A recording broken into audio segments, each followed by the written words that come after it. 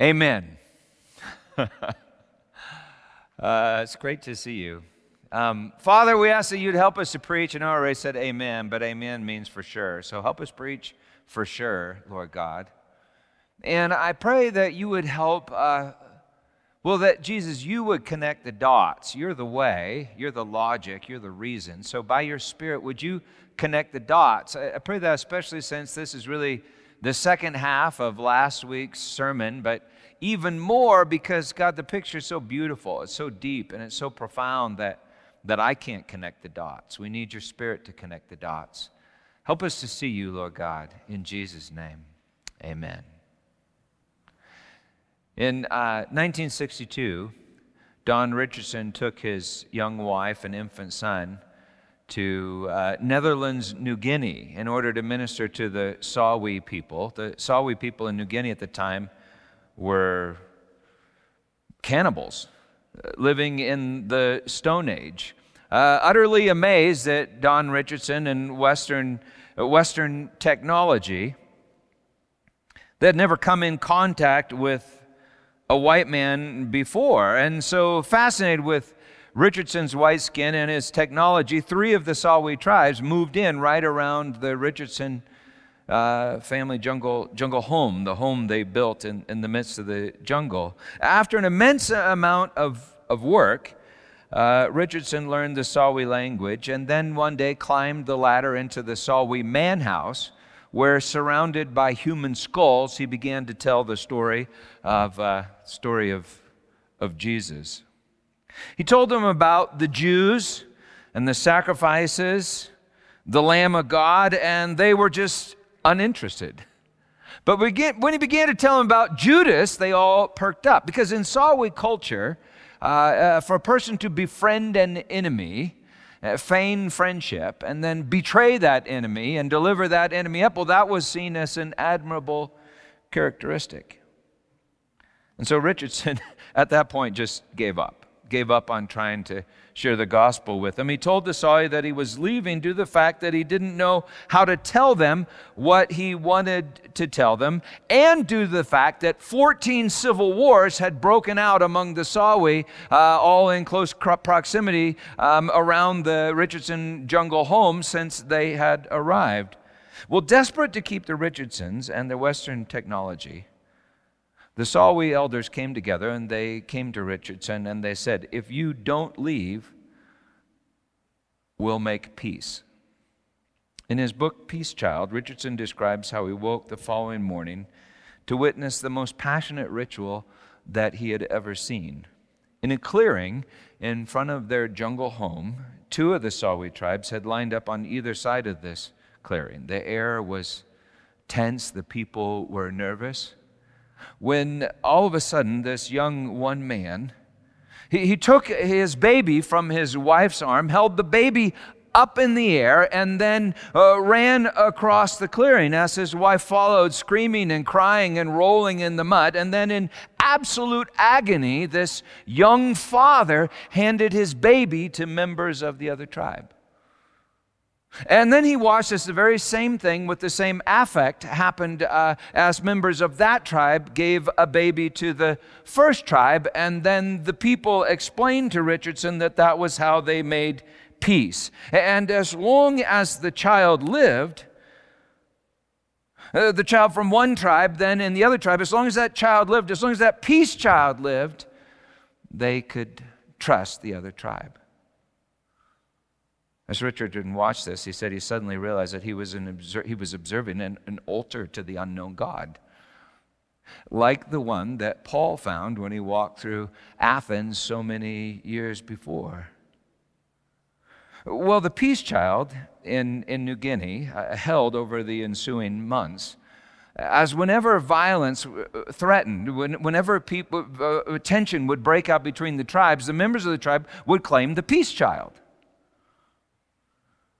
And so finally, Richardson climbed the ladder into the man house once again, several months later, and this time he read Isaiah chapter 9, verse 6. For unto us a child is born, unto us a son is given, and the government shall be upon his shoulder. And his name shall be called Wonderful, Counselor, the Mighty God, the Everlasting Father, the Prince of Peace. He explained that the Father did not give his Son because he hated his Son, but because his Son was his very own heart. And so all that passion was the passion of love. It was the passion of that young father that he had witnessed in the field that morning when the Sawi made peace. That seems to be something that modern Americans no longer understand. And that is that a true sacrifice is not destroying something that you hate. A true sacrifice is surrendering your greatest treasure for the sake of love. When old Abraham prepared to offer Isaac, he was offering his dream, his hope. He was offering his heart to the one that gave Isaac to him in the first place. And according to the book of Hebrews, he trusted that God could give him back, raise him from the dead even. And actually God did. God did give Isaac back because God provided a lamb. And of course, we know that the lamb is Jesus, the Prince of Peace. And not only did God the Father offer Jesus the Son, we know that Jesus the Son offered himself, and God the Father was in God the Son as he made the offering. Toward the end of Richardson's book, about 6 years later, on Christmas Day, one of the Sawi men threatens to start a war when he discovers that this other man that had come to the Christmas celebration, this other man from a neighboring tribe, discovers this man from a neighboring tribe who had killed his brother, who had been given to this other tribe by his father as a peace child.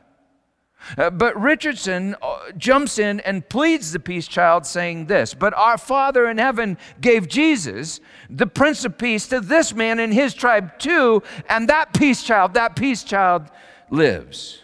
God gave him to all of us. We all killed him. We even ate him. And he lives. Well, a war was abated that day, and no more peace children needed to be given. The one that's been given is forever more than enough. A war was abated that Christmas Day, and along with hundreds of new believers, the Richardsons celebrated the birth of the Prince of Peace, for the government was on his shoulders. Acts chapter 17. This is the second half of last week's message. Remember, it was titled Seek, or Christmas in Athens. We read how Paul dialogued with the pagan philosophers, and he found this altar to an unknown God and declared, "What you therefore have worshipped as unknown, I proclaim to you this day." And we conjectured that God must use all things to build altars like that in every nation, every tribe, including the Sawi, and even every heart, including your heart. I said he builds the altar and even supplies the lamb. The altar is the longing for love, and the lamb is the decision to love. The altar is a manger, and the lamb is the Prince of Peace. Verse 16. Now, while Paul was waiting for them at Athens, his spirit was provoked within him as he saw that the city was full of idols. So he reasoned in the synagogue with the Jews and the devout persons, and in the marketplace every day he dialogued with those who happened to be there. Some of the Epicurean and Stoic philosophers also conversed with him, and some said, "What does this babbler wish to say?" Others said, "He seems to be a preacher of foreign divinities because he's preaching Jesus and the resurrection." And so they took him and brought him to the Areopagus. That's Ares Hill or Mars Hill. You know, Ares is the Greek, Mars is the Latin. Mars is the god of war. And so Jesus, Prince of Peace, versus Mars, the god of war. This is kind of interesting. And they took him and brought him to the Areopagus, Mars Hill, saying, "May we know what this new teaching is that you're presenting, for you bring some strange things to our ears. We wish to know, therefore, what these things mean." Now all the Athenians and the foreigners who lived there would spend their time in nothing except telling or hearing something new. So Paul, standing in the midst of the Areopagus, said, "Men of Athens, I perceive that in every way you are very religious. For as I passed along and observed the objects of your worship, I found also an altar with this inscription, 'To the unknown God.' What therefore you worship as unknown, this I proclaim to you." Last time I told you what ancient Greek manuscripts reveal how 600 years earlier there had been a plague in Athens, and how the Athenians sacrificed lambs to an unknown god, hoping that this god was maybe great enough and good enough that he would forgive them and deliver them from the curse. And then he did, and then how they had preserved at least one altar in the hope that one day this unknown god would reveal himself. I found also an altar with this inscription, says Paul, to the unknown God. What therefore you worship as unknown, this I proclaim to you. The God who made the world and everything in it, being Lord of heaven and earth, does not live in temples made by man, nor is he served by human hands as though he needed anything, since he himself gives to all mankind life and breath and everything.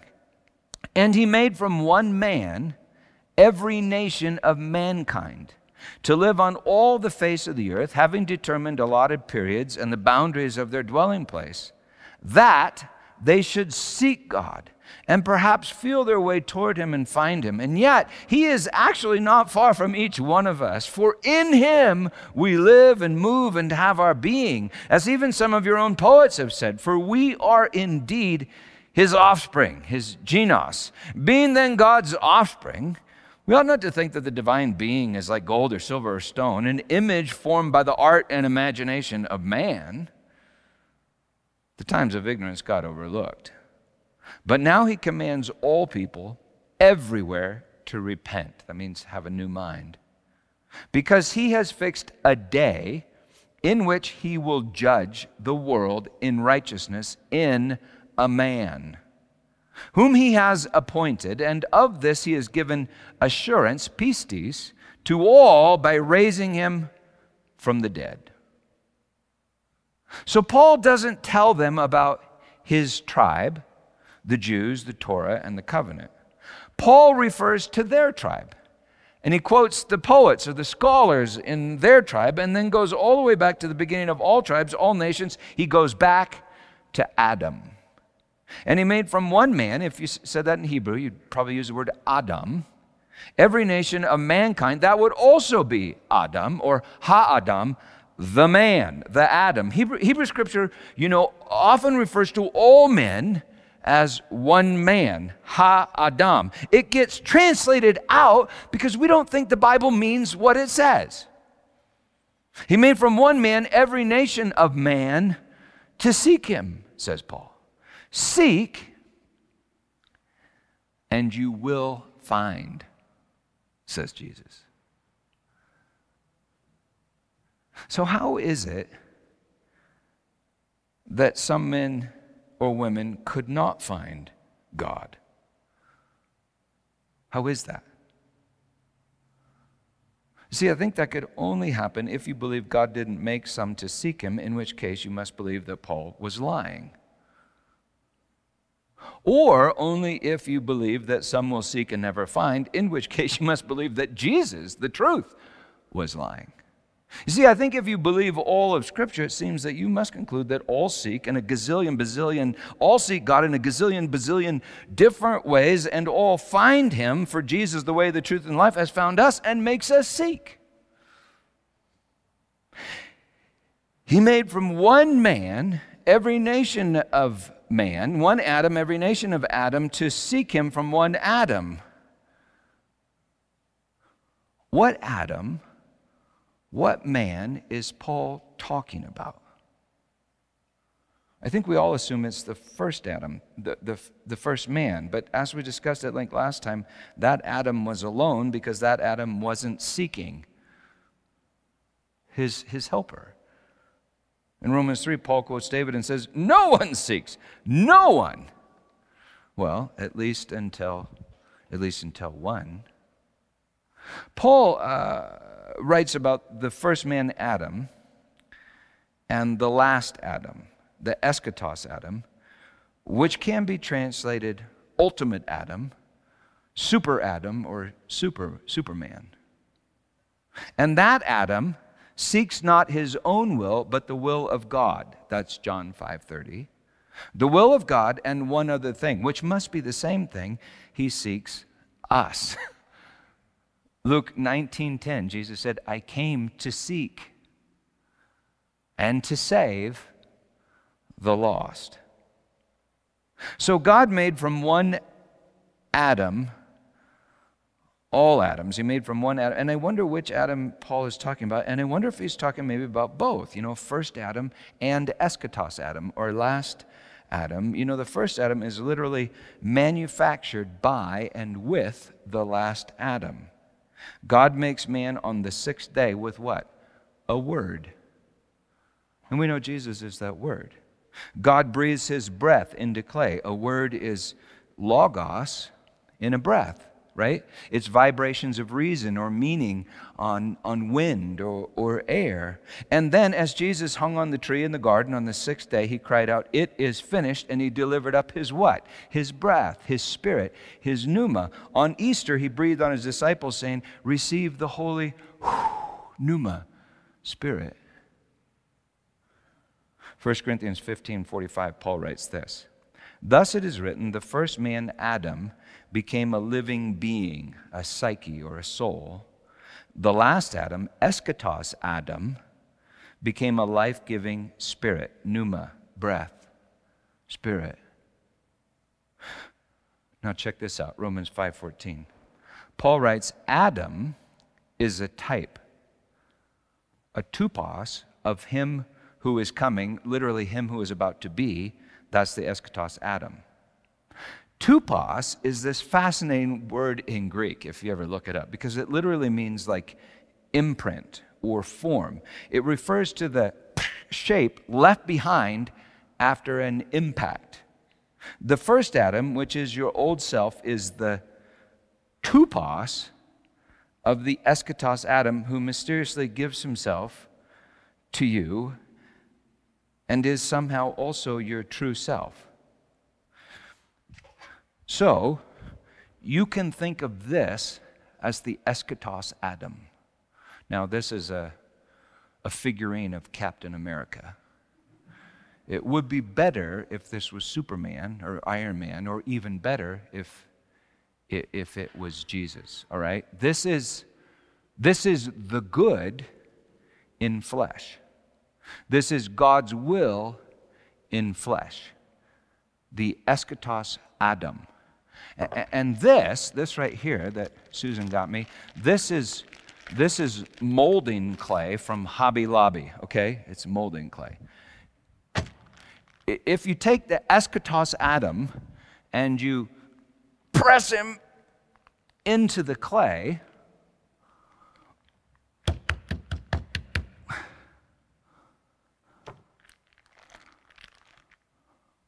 what you get is a tupos. So the first Adam is a tupos of the Eschatos Adam. This is how we all begin. This is what we all are at the beginning, the tupos of the Eschatos Adam. So there you go. See if I can stand him there a minute, and there we go.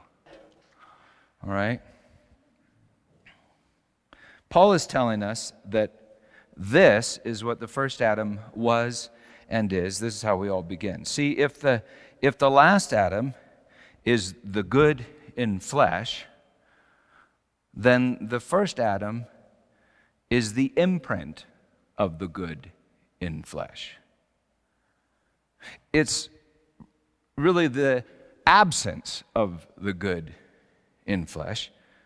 But at the same time, it's what? It's like a longing for the good in flesh. It's an emptiness. It is what it is not. It's not what Adam truly is, but more like a description of who he will be or should be. It's like knowledge of the good and yet the absence of the good. It's like the law. It tells us what we should be. If I think I can fill this void with myself, I create a false self, an ego. You understand? This is the description of every human soul in the beginning. Well, you could think of it almost as like an altar to the unknown God. Or perhaps a stinky manger. It is your need for love, and, well, you know, God is love. Well, I suspect this tupos was first formed when God breathed into the clay. But then it must have been further formed when the Adam sinned by taking knowledge of the good, right, from the tree in the garden.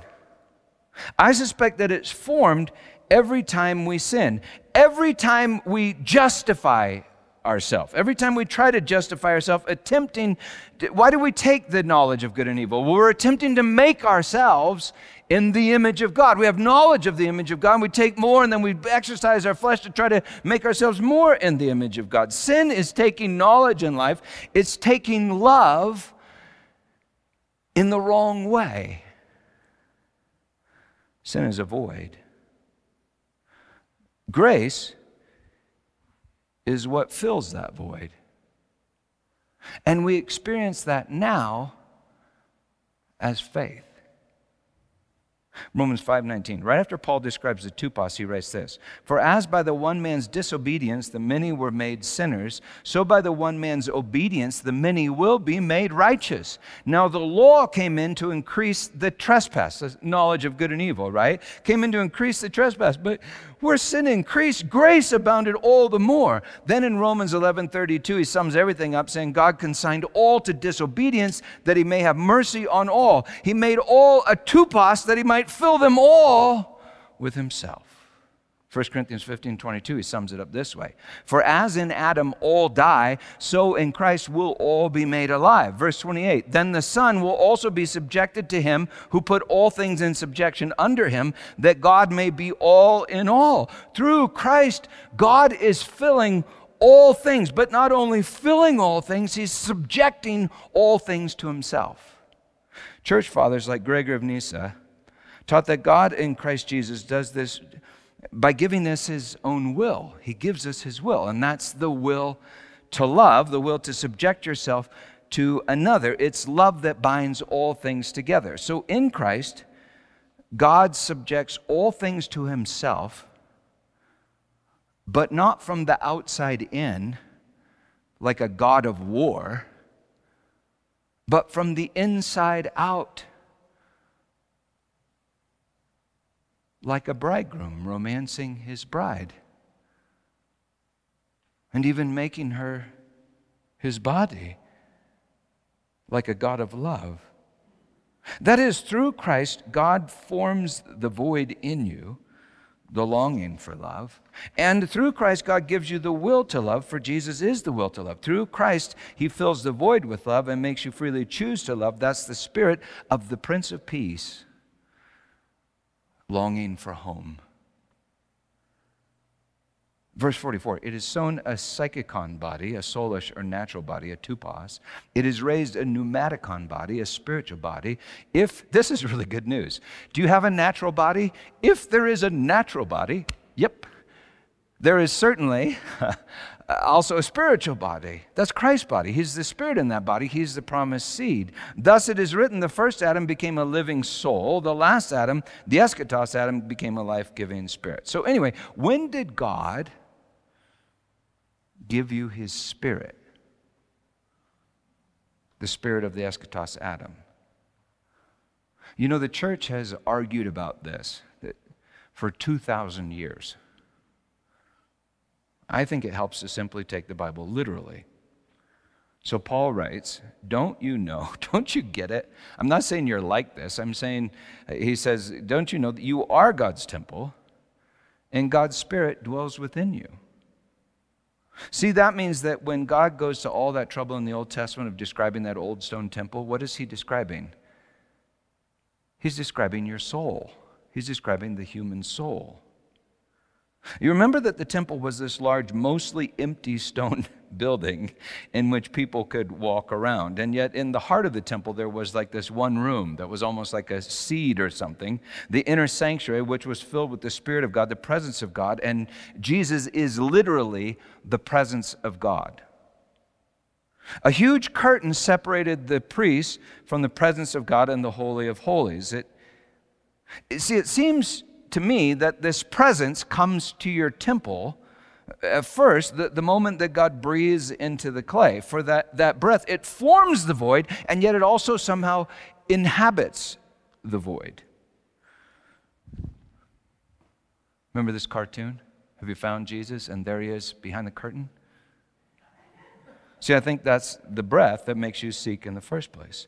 It's the Spirit of Jesus behind the curtain whispering to you, look for me, look for me, look for me. But when we come to Christ, because Christ has revealed himself to us, what happens? That curtain in the temple, it rips from top to bottom, just as it did in the old stone temple on the day that Christ lifted his head and cried, it is finished, and delivered up his Spirit on the tree in the garden. When we see him and surrender to him, his Spirit begins to fill our temple from the inside out. The old man dies, the new man begins to live, the false self dies, and the true self takes its place. The perishable is filled with the imperishable, according to Paul, and he says that must happen. The temporal form is replaced with the eternal substance. The last Adam, the Eschatos Adam, is formed in the void that was or is the first Adam.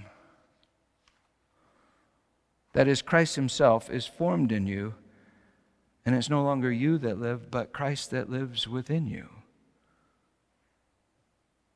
In other words, he is who you are. Jesus is God's judgment of you. He is who somehow, and I don't know exactly how this works, but he is who you most truly are. In the very place you imagine that you could create yourself, you come to realize that you have been created and always loved, dearly beloved. And you see, what makes this truly challenging, as if it's not hard enough to talk about already, what makes this really, really challenging to talk about is that, like the Bible teaches, the Holy of Holies is eternal. That means outside of space and time as we experience it. That's the coming age in the Holy of Holies. Jesus is eternal, the seed is eternal, and you must also be or somehow become eternal. For as Paul writes, the mortal must put on immortality. It will happen because it has happened. But right now, as King Solomon wrote in Ecclesiastes, 1,000 years before the death and resurrection of Jesus, God has put eternity into the heart of Adam. Yet not so he can find out what God has done from beginning to the end, and so he makes Adam seek. And so Paul said to the Athenians, he made from one man every nation of man to seek him. You seek him who is love because love has made you seek love, seek himself. He formed the void that is the altar to the unknown God. That is, love created your need for love, but he also gives you the desire to love, and love is losing yourself and finding yourself in another. Love is self-sacrifice. Love builds the altar, and love even provides the lamb. Love consigns you to disobedience, and love gives you the desire for mercy. Love allows you to build a false self that you may witness the revelation of your true self. Love allows you to sin that you would seek grace and surrender to grace. Love makes you seek himself. Love is the peace child in you, longing for home, the city of Shalom, Jerusalem, the city of peace. You have been created to seek and to find, for you have been found, and God is always seeking you and seeking through you. You seek him in the depths of your soul. As Jesus said, love the Lord your God with all your heart, mind, soul, and strength. That is, let God inhabit all of your temple. He's whispering to you from behind the curtain even now. You seek him in yourself, and you seek him in your neighbor. As Jesus said, love your neighbor as yourself. And who's your neighbor? Well, Samaritans, Jews in Israel, Greeks in Athens, the Sawi in New Guinea, the people in this room, everyone at the Christmas party. See, there's a baby in every manger. You're a temple. They are also a temple, and together we are all one big temple, the New Jerusalem, city of peace. The city of peace is a temple coming down from heaven to earth. Last week we saw that God hides behind a curtain in the depths of the temple.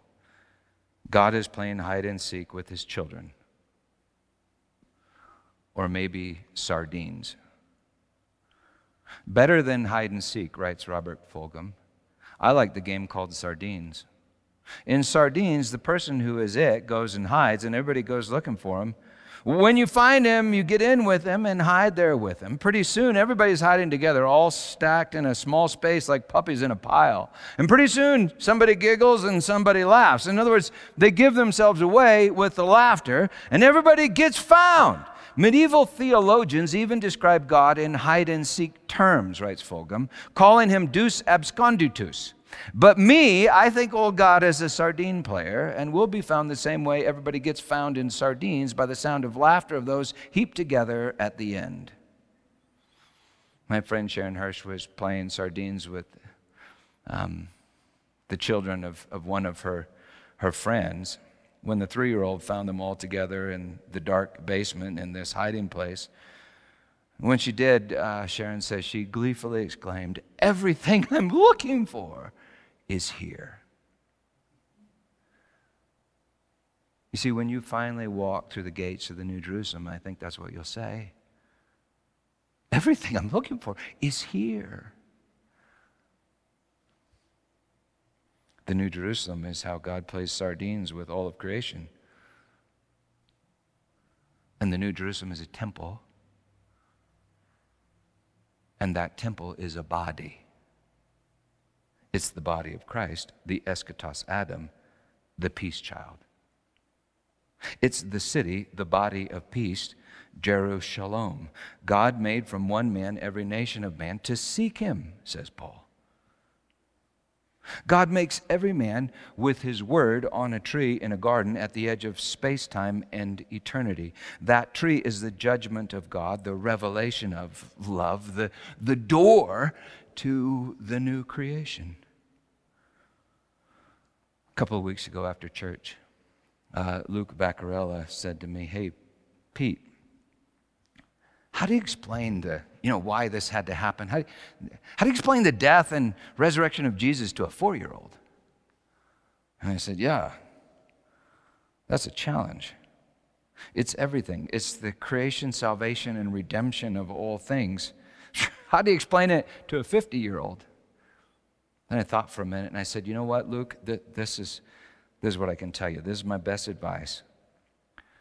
Watch The Iron Giant. Just watch it.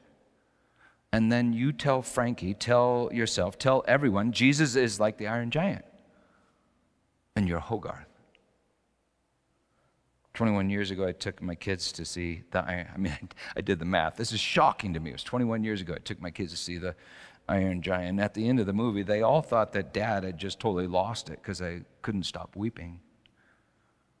And that was because all at once, all these Bible verses, experiences, theological concepts that I had wrestled with, they all came together. And all I wanted to do was stand up and scream, "Eureka! I found it! All ye, oxen free! All ye on the outs, come in free!"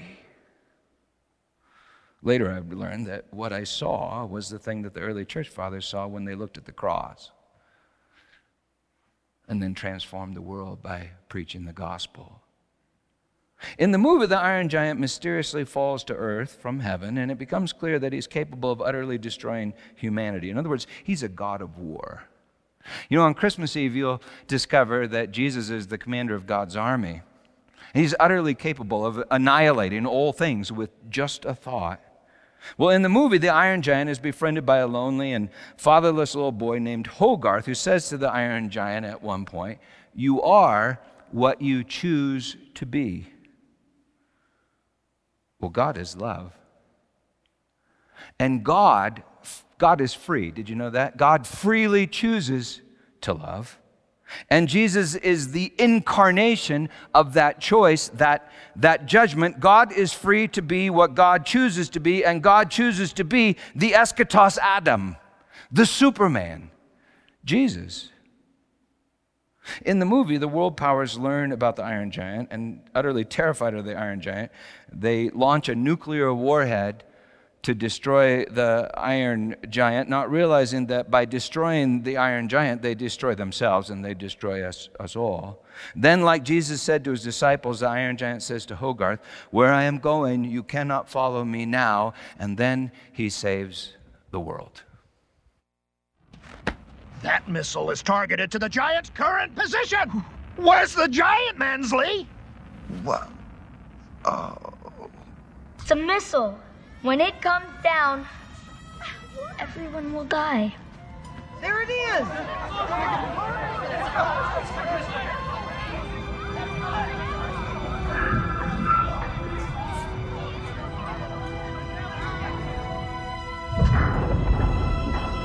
Hogarth, you stay. I go.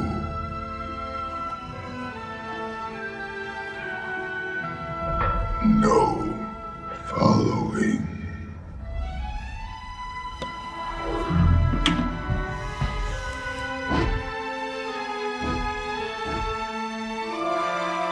I love you.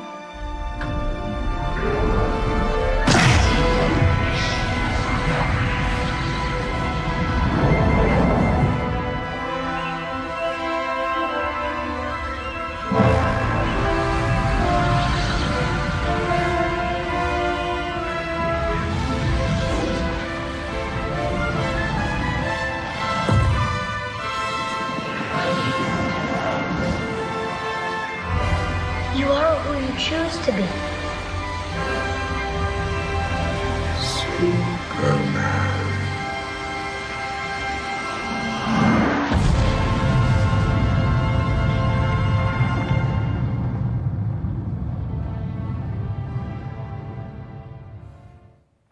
When Jesus, the Superman, was lifted up on the tree for the sins of the world, he saved the world.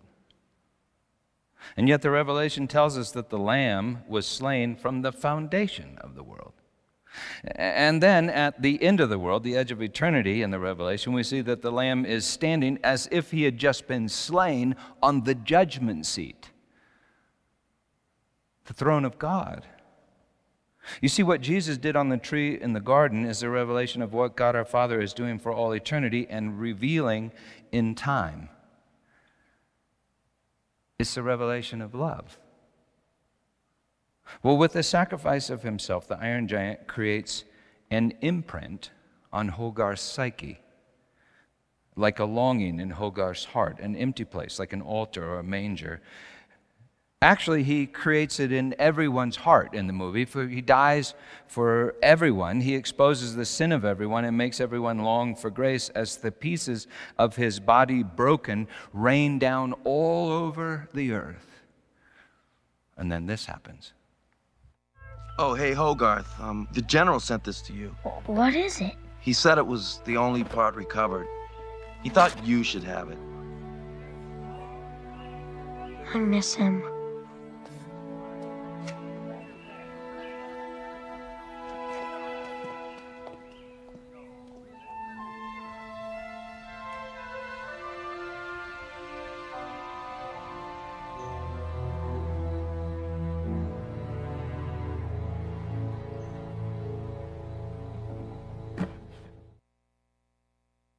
You see the altar,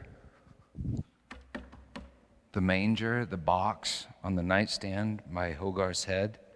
See, it represents the empty place in Hogarth's soul. And did you see what was in the box, in the manger, in that altar? A piece of the Iron Giant. A piece of the Prince of Peace. Kind of like body broken and blood shed. Kind of like the hopes and fears of all the years. Kind of like a baby in a manger, kind of like Christ in you, the hope of glory, kind of like a decision in you to be who you are, the body of the Superman. You know, the first Adam was a tupos, right? He was a tupos of the Eschatos Adam. And together, according to Scripture, we are all that Adam. So maybe each of us is Adam in some weird way, but also a piece of Adam. So maybe you're like the tupos, the imprint of the hand. And over the span of your life, through failure and forgiveness, seeking and finding, longing and fulfillment, you discover that you actually are the hand of the Superman. And maybe I discover that, you know, like I'm the foot of the Superman. And that's neat, but it still makes us seek, right? Even more makes us seek, because what good is a foot without a leg, and a leg without a body, and a body without an arm, and an arm without a hand, and ultimately without a head? Ephesians 1 verse 10, this is the plan for the fullness of time, to anakephalio sosthe, to recapitulate in Latin, to bring together under one head, even wounded head, to unite all things in Christ Jesus. And how does this happen? Well, not from the outside in, but from the inside out. Through failure and forgiveness and longing and fulfillment and seeking and finding, God will give to each of us the faith, the hope, and the love of the Superman. You are what you choose to be, and you have been predestined to freely choose to be what you ultimately are, the Superman. And the government will be on his shoulders. It's his head. And you have the mind of Christ. It's in your heart. It's faith. So you will seek and you will find everything and everyone you've been looking for.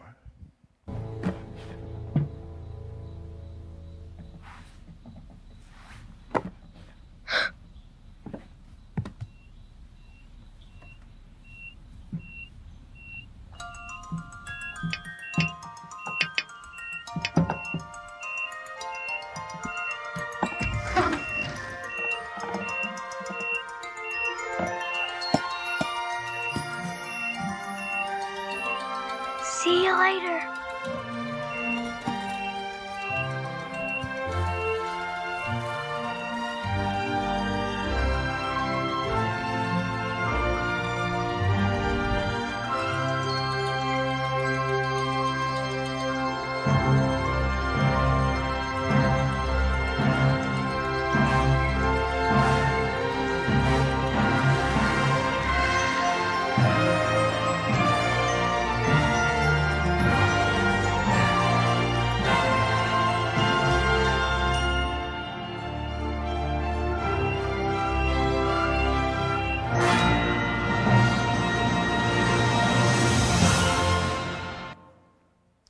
So anyway, St. Paul stands on War God Hill and he says to the Athenians, the God who made the world and everything in it, he made from one man every nation of mankind to live on all the face of the earth, having determined allotted periods and the boundaries of their dwelling place, that they should seek God and perhaps feel their way toward him and find him.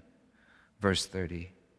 The times of ignorance God overlooked, but now he commands all people everywhere to repent, have a new mind, because he has fixed a day in which he will judge the world in righteousness, in, by, or with, but the word is technically en.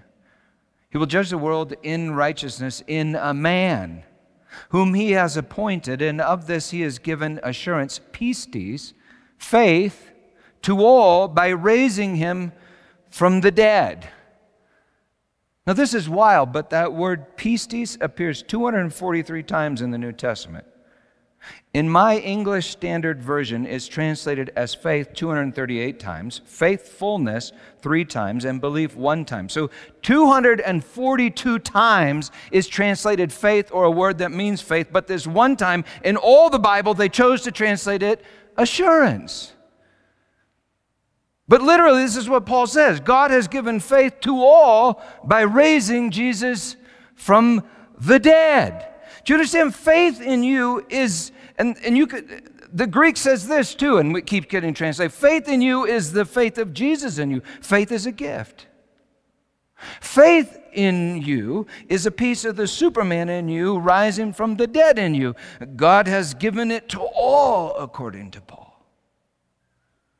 Even if now it lies in the depths of your being like a seed, apparently dead. But it doesn't remain dead. Faith in you is the life of the peace child in you, a piece of the Superman you.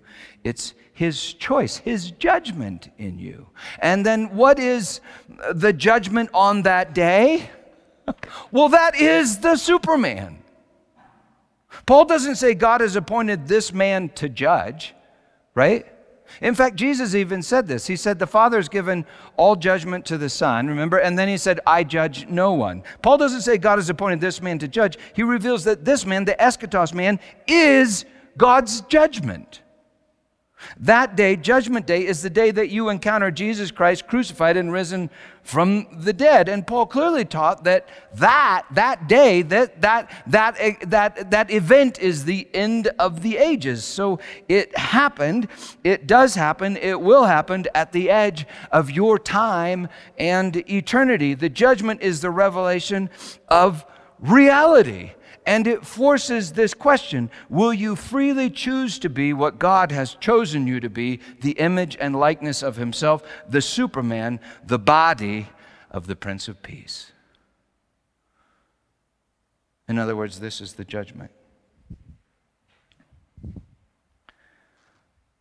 The Superman took bread and he broke it,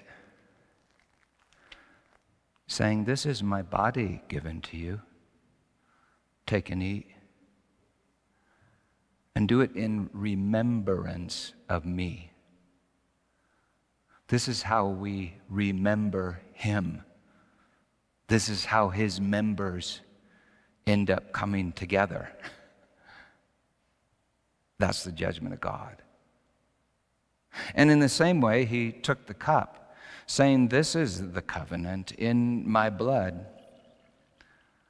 Drink of it, all of you, and do it in remembrance of me."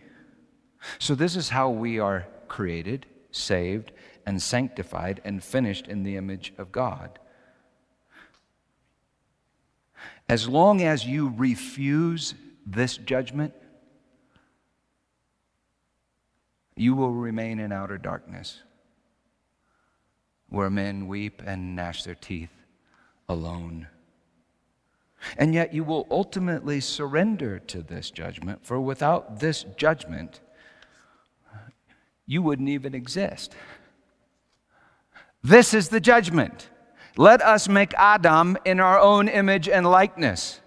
And so God created Ha-Adam, the man, in his own image. In the image of God, he created him. Male and female, he created them. And at the end of the 6th day, in the edge of eternity, God saw everything that he had made. And behold, it was very good. And so he lifted his head on the tree in the garden and he cried, "It is finished." To enter God's rest, you must agree with his judgment. And I'm convinced that ultimately you will. But why not do it right now, today? Just pray this with me. Lord God, you can pray it silently in your heart. I surrender my judgment to your judgment. I'm not salvation. I'm not my own creator. You're the creator. God is salvation. Jesus. Amen. And then you can come forward to the table and take one of the little cups. If you're at home, maybe you can break a little piece of bread. And by doing this, you are enacting the covenant. You are enacting God's judgment. You are incarnating God's judgment and speaking a prayer to the Lord all at the same time. As you break the bread, remember that it was you that broke the body of the Superman. You took his life. And yet also remember that it was him that gave his life. In other words, it confesses your sin, and it's the belief in God's grace. And then you take that piece, that seed, that bit of the Prince of Peace, and you ingest it into the emptiness in your being. And then what happens? Oh, you watch him rise from the dead and make all things new. That's called the gospel. It's good news. Believe it. In Jesus' name, amen. And so, Lord God, we thank you that you have made us to seek. Because from the foundation of the world, you sought and you found us. God, I thank you that you are always better than we thought. The love of Jesus is always deeper than we know. And the Spirit is everywhere working the wonders of mercy. And so seeking will not disappoint us. I think the way Paul says it in Scripture is hope will not disappoint us. That's impossible.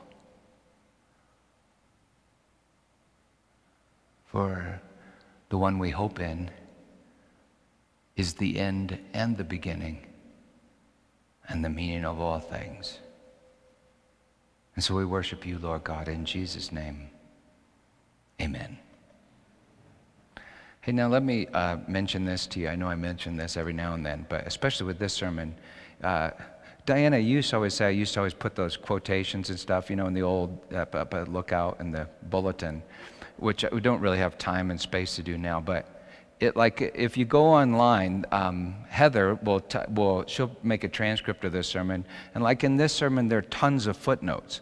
And the footnotes are there for a bunch of reasons, because I don't want the sermon to be way too long. It's already too long, but I don't want to do way too long. And also because there's just all these quotes and stuff that I'd love for you to read. And I want you to read them so you know I'm not just making this stuff up. I mean, really what we were talking about today was what some theologians would call the recapitulation theory of the atonement, or maybe the federal headship theory. But I think really all the theories in some ways are true. But it bugs me when pastors just make up stuff because it sounds good. But see, the wonderful news is I could never make up stuff that sounds better than reality, because God our Father is the very definition of goodness. So anyway, all I'm saying is that if you go online by the middle of the week, you can get the transcript and the footnotes, and I hope that you every now and then you do that and you read them. For the past 1,500 years, I think since about 500, the institutional church has been preoccupied with keeping our enemies out of the kingdom.